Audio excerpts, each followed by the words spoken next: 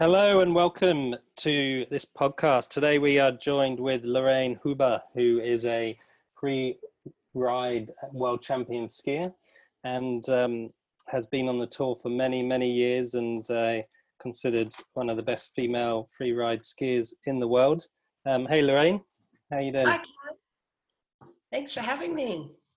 Good to get to talk to you. So thanks for joining us. Today's sort of theme, if you like, is motivation, inspiration, etc. And you've had a huge, very long career and a very a fantastic career. And when careers span that sort of length, motivation's certainly must be a huge factor in staying motivated to keep training, keep competing, keep going back after the cold days and when times don't go wrong. And but first, it'd be really interesting to get some insight into that later as to how you managed your motivations and how you've been able to use it to your advantage. But first of all, how did you become inspired to become a skier in the first place? Well, I would say growing up where I did in Lech, which is a ski resort, I grew up just 100 meters away from the closest lift, and my dad was a ski instructor. I was always a skier because skiing was always a very normal part of my life. But to become inspired to become a free ride skier, it really wasn't a conscious decision. I think it was much more a natural progression, just responding to the pull of the mountains. And I think I always had an inner desire just to improve and be the best skier I can be. And what was key for me was to have the right people around me. So I remember when I first started getting into free riding, I was surrounded by people who also loved skiing and snowboarding and were already being very creative and trying out new things. So that was really important, was the crew, a solid crew, and being part of that. So do you think it was your desire to kind of improve and get better, or could that have swapped over to another discipline, or do you think it was just skiing that you absolutely loved to do? Well, because I grew up in Austria and in Australia, and I was very passionate also about horse riding and ballet and piano. So I think I've always been a person that's passionate about a lot of things. It's easy for me to feel passionate, excited about a whole multitude of things, but I guess skiing was my biggest one, I guess. Yeah. I just feel so happy when I'm skiing, and it's, to answer your question about motivating yourself, if you can find a passion that you really, really enjoy and that challenges you, then you will have the strength to get through the tough times as well, definitely. So like a big part of it is finding something that you truly love doing just for the sake of doing it. And I think finding it is what I want to kind of underline there. I don't think you can just fall into like having a passion. You have to try out things and see how you feel when you do them, and keep trying things until you find something that you're really passionate about. And was it all sort of, did you always love skiing? Was it all sort of always plain sailing? Were you always sort of motivated to ski, or did you have times where there were troughs or hiccups where you had to change your thinking or how you approached skiing? Well, I went through a lot of different phases in terms of how much time I had to ski. Throughout my 20s, I was studying business management, and I started studying that in Vienna. So I was actually just skiing 7 weeks a year as a ski instructor. I was working as a ski instructor here in Lech, and I would just ski with my friends outside of ski school. So it was much more just any minute I could get to be able to go skiing, I was just stoked to do it. I think your question becomes more relevant when it becomes your job and you start having expectations that are weighing on you, and you have sponsors, and you're getting paid to perform and to also produce results. And I would say, no, I mean, it does fluctuate. Like I would definitely towards the end of the season, I could often feel a little bit jaded at the end of the competition season. And what was really important for me was to make sure I took time to just go skiing for myself, where the goal wasn't to produce anything, wasn't to film, wasn't to even ski something super gnarly, but just to do what I felt like doing and be out with my friends. You could think of it as soul skiing as well. Mm-hmm. And what I love doing at the end of the season is ski mountaineering. I still love it because it's a different aspect of the kind of skiing I do. It requires totally different skills, and it gets you out in the mountains in a really adventuresome environment. So it's not just a sport where you're doing laps in the ski area and free riding and jumping and doing as many runs as you can. Basically, it's more about moving from A to B and having that adventure where you're not sure if you're going to make it, where you see new things. Those experiences are really lasting. Those are the kind of things that might stick in your mind much, much stronger than lapping around in a ski area. So I would introduce variety into my skiing, to answer your question, actually. So I wasn't always just free riding in the ski area. I'd make sure I'd also be ski touring and ski mountaineering, skiing with different people, challenging myself in different ways, but also sometimes allowing myself to just chill out and not constantly be pushing and having to feel like I have to ski a gnarly line. I also needed those downtimes where I could just enjoy more the mountain and being outside and the nature experience, as opposed to me always feeling like I have to perform. Yeah, there's the recovery time, and whether it's solitude or just rest or just laughing and having a giggle is so important to kind of give everything perspective and come back with the gusto to meet those challenges. And I'm imagining, most people listening probably, think, wow, skiing, how could you ever get bored of skiing? How much fun is that? But as you said earlier, when it becomes your career and your job and your life, so to speak, I imagine not all of it, but imagine the novelty of the kind of the weekend warrior or people who just enjoy skiing on holiday, that kind of wears off and it becomes your day to day. And when you have those pressures of, as you've had, the sponsors, the expectations of the tour organizers, your own expectations, your maybe family or friends or coaches or whatever, when there's high kind of extrinsic or external drivers and motives at play there, how have you been able to still stay motivated and fresh and psyched to do what you do? Well, that's a really good question. That was a real process, a learning process for me, because it's very, very easy to do what everyone else does and focus on winning and focus on results and points and podium finishes. I've definitely had a few years of my career where I would think that was a good thing for me to do as well in terms of goal setting.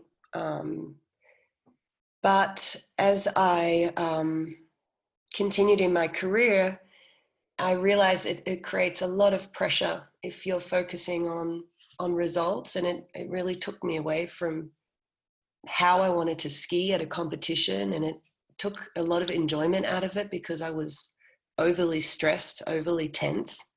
Like my arousal levels were definitely way too high. I always had to work on getting them down because when we ski those lines at the big mountain contest at the Freeride World Tour, they're very challenging lines that we plan for sometimes days. So without even doing anything, your arousal levels are going to be already quite high up, and then add that whole pressure of competition, add the live stream, the Cineflex heli filming you, the judges, and all that other stuff. You're going to be pretty amped up there. Yeah. But yeah, for me, it was important to change my whole mindset. And the Flow Center helped me a lot with that, from focusing on results to focusing on learning and growing. So essentially, like, learning and growing is really just the process. And that saying, like there's a saying in German, maybe you can help me. What is it in English? Like the way is the actual goal. The process is the goal, not the end result itself. That's maybe a bit trite, but it really is true. Yeah, because you can focus more on the controllables and what you're actually able to manage, as opposed to external results, which are often totally out of your control, because I can't control how the other competitors are going to be skiing that day. I can't control how the judges are going to perceive me. I can't control other external circumstances, like, things that can happen in a freeride contest. I might land on a rock. I might ski in a line where the snow conditions are much worse than they were at inspection. And success as well, in terms of having those high standards and aiming for that little bit more. And, we can't get away from extrinsic drivers and motives. They're always there. But our ability to kind of remind ourselves of the intrinsic drivers and the intrinsic motives, to kind of balance them out, allows us to kind of get that motivational fit and therefore that energy or that direction. And did you sort of find that on those down days where, maybe you're sitting in an airport and you're just like, oh my God, another 30-hour flight, here I come, or you're stuck in, the weather's bad and you're stuck inside for 2 days, and you're kind of, what you want to do, you can't do. And there's a whole nother side to professional sport and a professional athlete that many people only see the glitzy side of it, but there's all that traveling and waiting, and which can be very difficult to manage. And did you what kind of got you through those times? Did you have, was it getting that kind of managing your motivational fit, so you've got the same intrinsic motivations if you has the extrinsic ones, or was it holding on to a particular goal that you had, or just because you're inspired to ski and get back on the mountain? What drove you through those times to keep going and do what you've done? Well, I would have to say that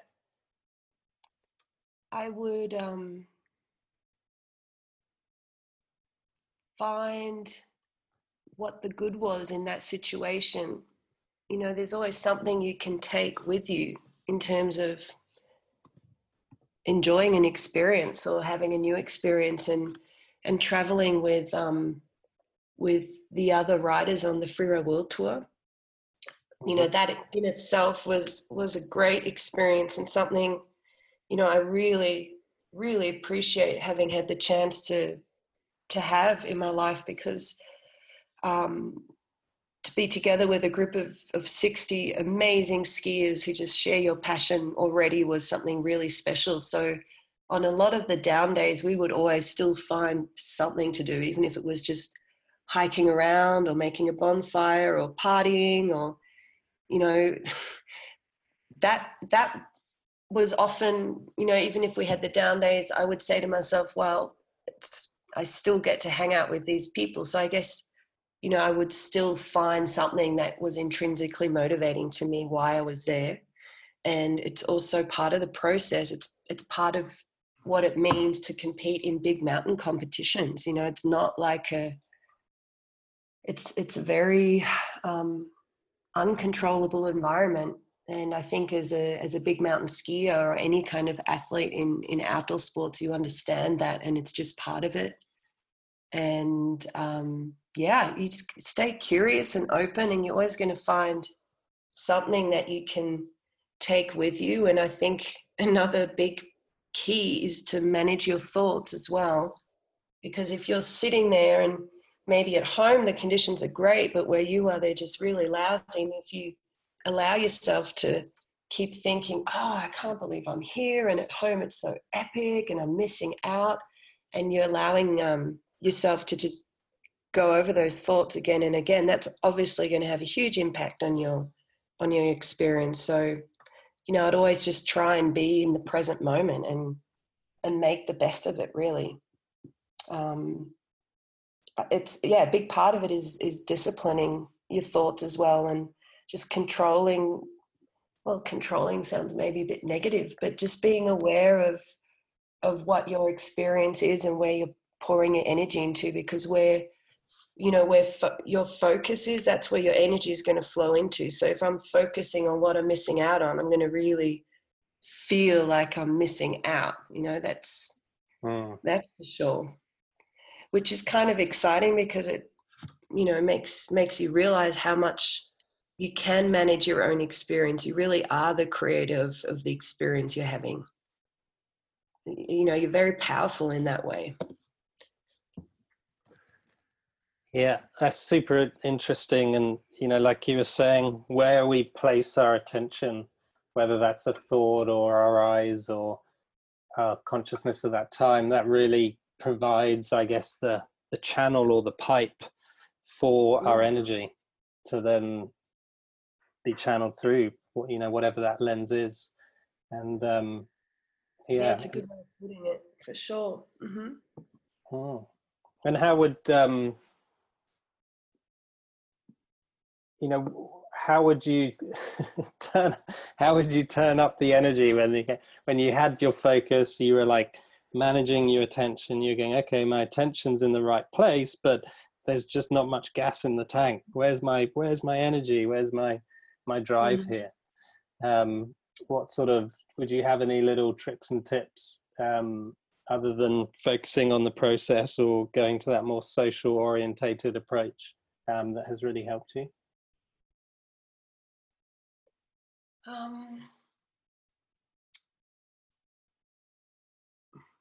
What did I do?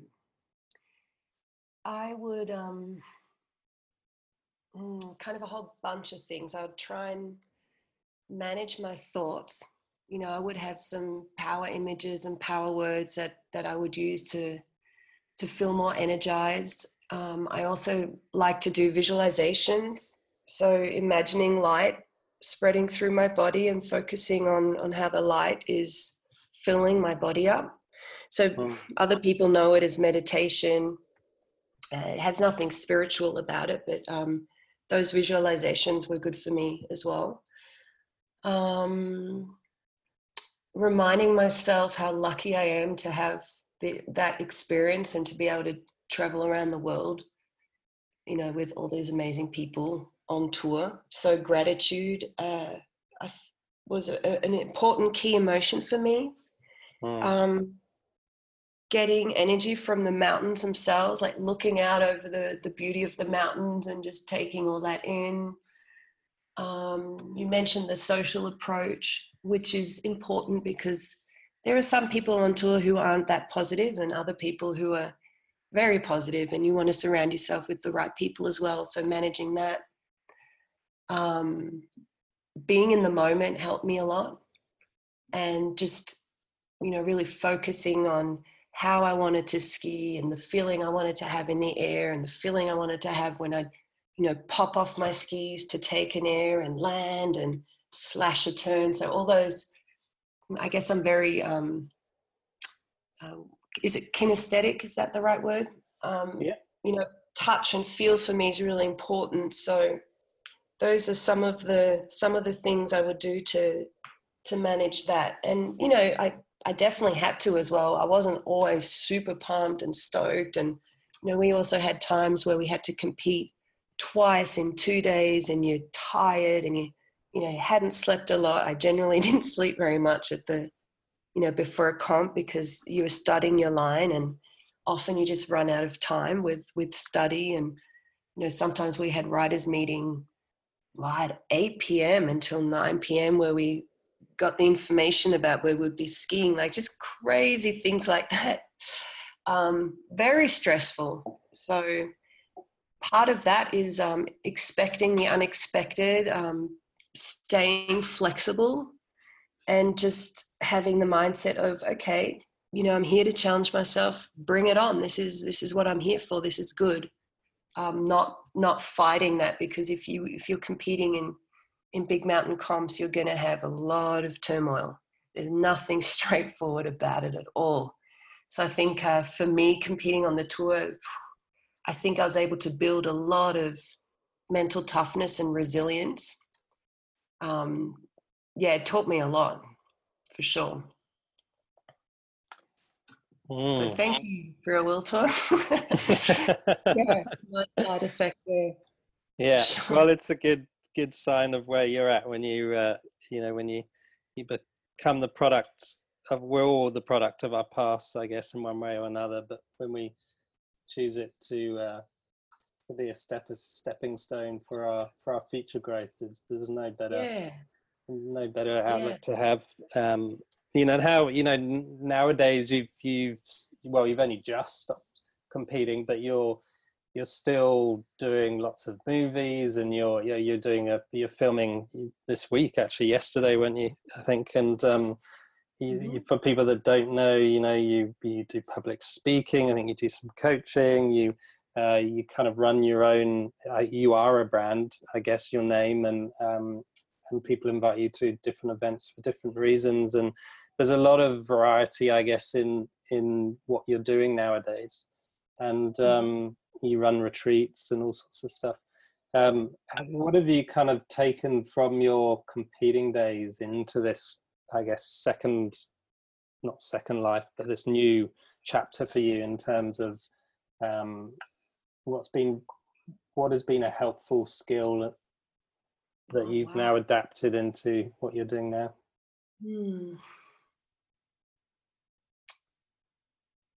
Maybe the most helpful skill has been being able to build my self-confidence and my self-efficacy. So really feeling like I can do stuff. If I want to do it, I can achieve a lot, and I can feel confident about doing that. I think that maybe was the single most important gift or skill that I was able to take with me into other areas of my life, because I'd say that one. And it can be a double-sided coin, because you could also put yourself under pressure by being like, well, come on, Lorraine, you're world champion, like you should be able to do this, like that's again the inner critic, or that part of me inside that always demands the highest quality. So I think there you see again that every characteristic can have two sides, and it really depends on the situation and how you interpret it, that actually matters. But if you were to ask me, I mean, there are so many things, obviously, but probably that feeling of self-confidence, and that I can do what I set my mind for. Yeah, that's hugely valuable in all areas of your life. And I think all of what you said there was fascinating. I just want to pick up on that bit about interpreting a particular trait or a particular reaction, and then using it to the best of our advantage, with people who are motivated. in that performance setting you were talking about earlier, where you're even too motivated, and you're too aroused, and you're having to stay calm in the moment. And if someone's extremely, got a lot of energy and a lot of drive, sometimes there's kind of like a balancing to it. And a lot of people who are driven and who are successful, and a lot of people in their day-to-day work are, have this kind of sort of slightly uncomfortable, kind of nervy, this maybe feel like it's fear-driven, but this, I've got to get up and do it. I've got to do it because I should do it, or I've got to do it because I need to pay the rent, or I've got to do it because that's what I've got to do.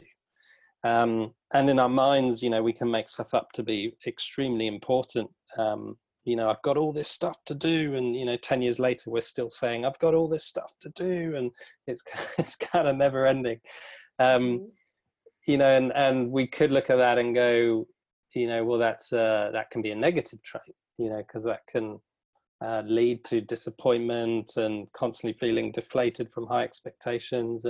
But we can also take, as you said, every scenario has a double-edged sword, or different sides of the coin, which I thought was really interesting. And you can take that trade and use it to its maximum advantages, and take the discipline that comes with it, and the structure that comes with it, and the get up and go that comes with it.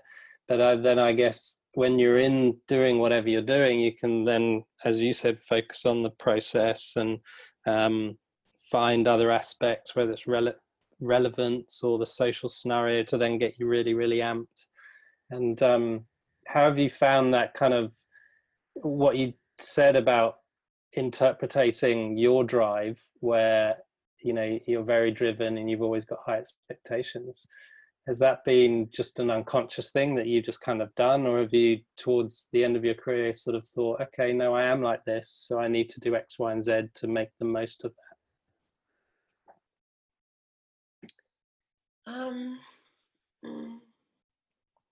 So it hasn't been an entirely unconscious thing at all. It was at a certain time of my life, for sure, because, if that's something that you think is normal, and maybe you don't realize that it's something that other people don't have. So I think it took me a while to realize, okay, I do have this drive. I am a driven person. It seems to come easier to me than to other people. But it's only until more recently that, I've realized there's aspects of that can be helpful for me, and aspects of that can be a disadvantage, and that something that I want to manage. And it does tie in a lot to those high expectations I was talking about. So maybe more in recent years have I really also thought of myself as this really driven person, and that drive is a great thing that I can learn to harness. And maybe for a long period it was more just normal. Yeah, I don't know if that answers your question. Yeah, for sure. Yeah, I mean, not looking for any particular answer, but it's just really interesting how, because I'm imagining a lot of people can kind of relate to that. We have, and for others it can be the reverse. Maybe we have a lack of drive, and we're needing to kind of give ourselves new goals or new visions or whatever it is, to kind of give us that structure and that energy, momentum to go forwards. And but that recognition that every characteristic can kind of be a positive or a negative, and your ability clearly has been to kind of take the positives out of a lot of them, which is really interesting to hear. So thank you. Thank you very much for your time. I always sort of allow the guest speaker to put me on the spot, in case to, to have any role reversal in case there is a question that you'd like to ask, or anything. If there's not, that's absolutely fine. But considering I've hounded you with questions, I think it's only fair. Does anything come? Yeah. Okay. I get the chance, Cam, to ask you. Are you what I was speaking about having really high expectations and sometimes feeling down on yourself if you don't achieve those expectations? How do you coach people in that regard? Because I'm sure it's something that a lot of people have, and I don't know if this is your experience, but I feel like especially women put themselves under a lot of pressure. I feel like men are sometimes a little bit more relaxed about things, and that women often feel like they have to be perfectly prepared and be so good at something until they can say, hey, I've got this. I feel like men are a bit more, maybe it has to do also with more self-confidence. I feel like men are often, whatever happens, I'll find a solution, I'll figure it out, and they don't stress as much. Like, how do you coach those kind of people in those scenarios? Really good question. And I think it really comes down to the individual and knowing ourselves. And when we can know ourselves, then we can balance ourselves out. And it's really interesting when you look at whether it's an athlete or kind of a political figure or whatever. There's a lot of people who are driven to succeed, and perhaps because they've had a disaster in their past, or they come from poverty and they want a new life, or their motivations or drive isn't always idyllic, if you know what I mean. Maybe it's coming from a place of pain as opposed to a place of love and passion, and it's really important, I think, when from a coaching perspective, to never quash that drive, but because it can be what makes people, and it can be who they are and their energy. But it's important that both parties recognize when it becomes an inhibitor, and so raising that awareness of when it becomes destructive, or when it becomes a problem, or when it's adding stress rather than adding energy, positive energy, raising the awareness so then that individual can self-regulate and can self-manage their own states. And maybe that's helping them to have a greater focus on the opposites to that, whether it's being in the moment, learning more, having more fun with other people, laughing more, or the flip side of it, people who have a lot of skill, but they struggle with direction and motivation, helping them to find a structure and tie in a lot of different drivers, which will then allow them to get really focused and really energized and really motivated. But creating a scenario where they can build their own awareness and their own self-regulation so they can become more empowered, is usually my route. But it's always a fascinating journey of people finding out what really drives them, because often when we haven't thought about our motivations much, we think we know what drives us, but when we take a deeper look at it, it's often a couple of different things. And I think once we can really identify what does drive us, we become a more powerful individual. We can realign things and make things more congruent, so we stop hitting roadblocks and hurdles and stresses and issues. Fascinating, yeah, for sure. Well, thank you very much for your time. We're running out of time now, so just to kind of recap, thank you very much. It's been really so many things to take away. I think some of the things I've taken away is looking at our arousal alongside motivation, and how that can really help to sort of channel our motivations in a effective way. The importance of the social environment and the individuals around us, be that team, friends, whatever, and having that kind of sense of belonging and social drivers and motives happening. The focusing on the process and ensuring that our attention is placed on that, and our motives are towards that process, and then having discipline in our thoughts, the importance of building self-efficacy along the way, which will then increase further motivation, and self-efficacy being confidence or competence, and then the interpretation of our particular traits or habits of doing things, and seeing the positives out of that too, and creating balance for when it becomes inhibitive. Those are some of my takeaways. So hopefully anyone listening is. What's that? I said, boom, Cam, what a summary. Hit the nail on the head. Yeah, it was great listening to you. So yeah, thank you very much.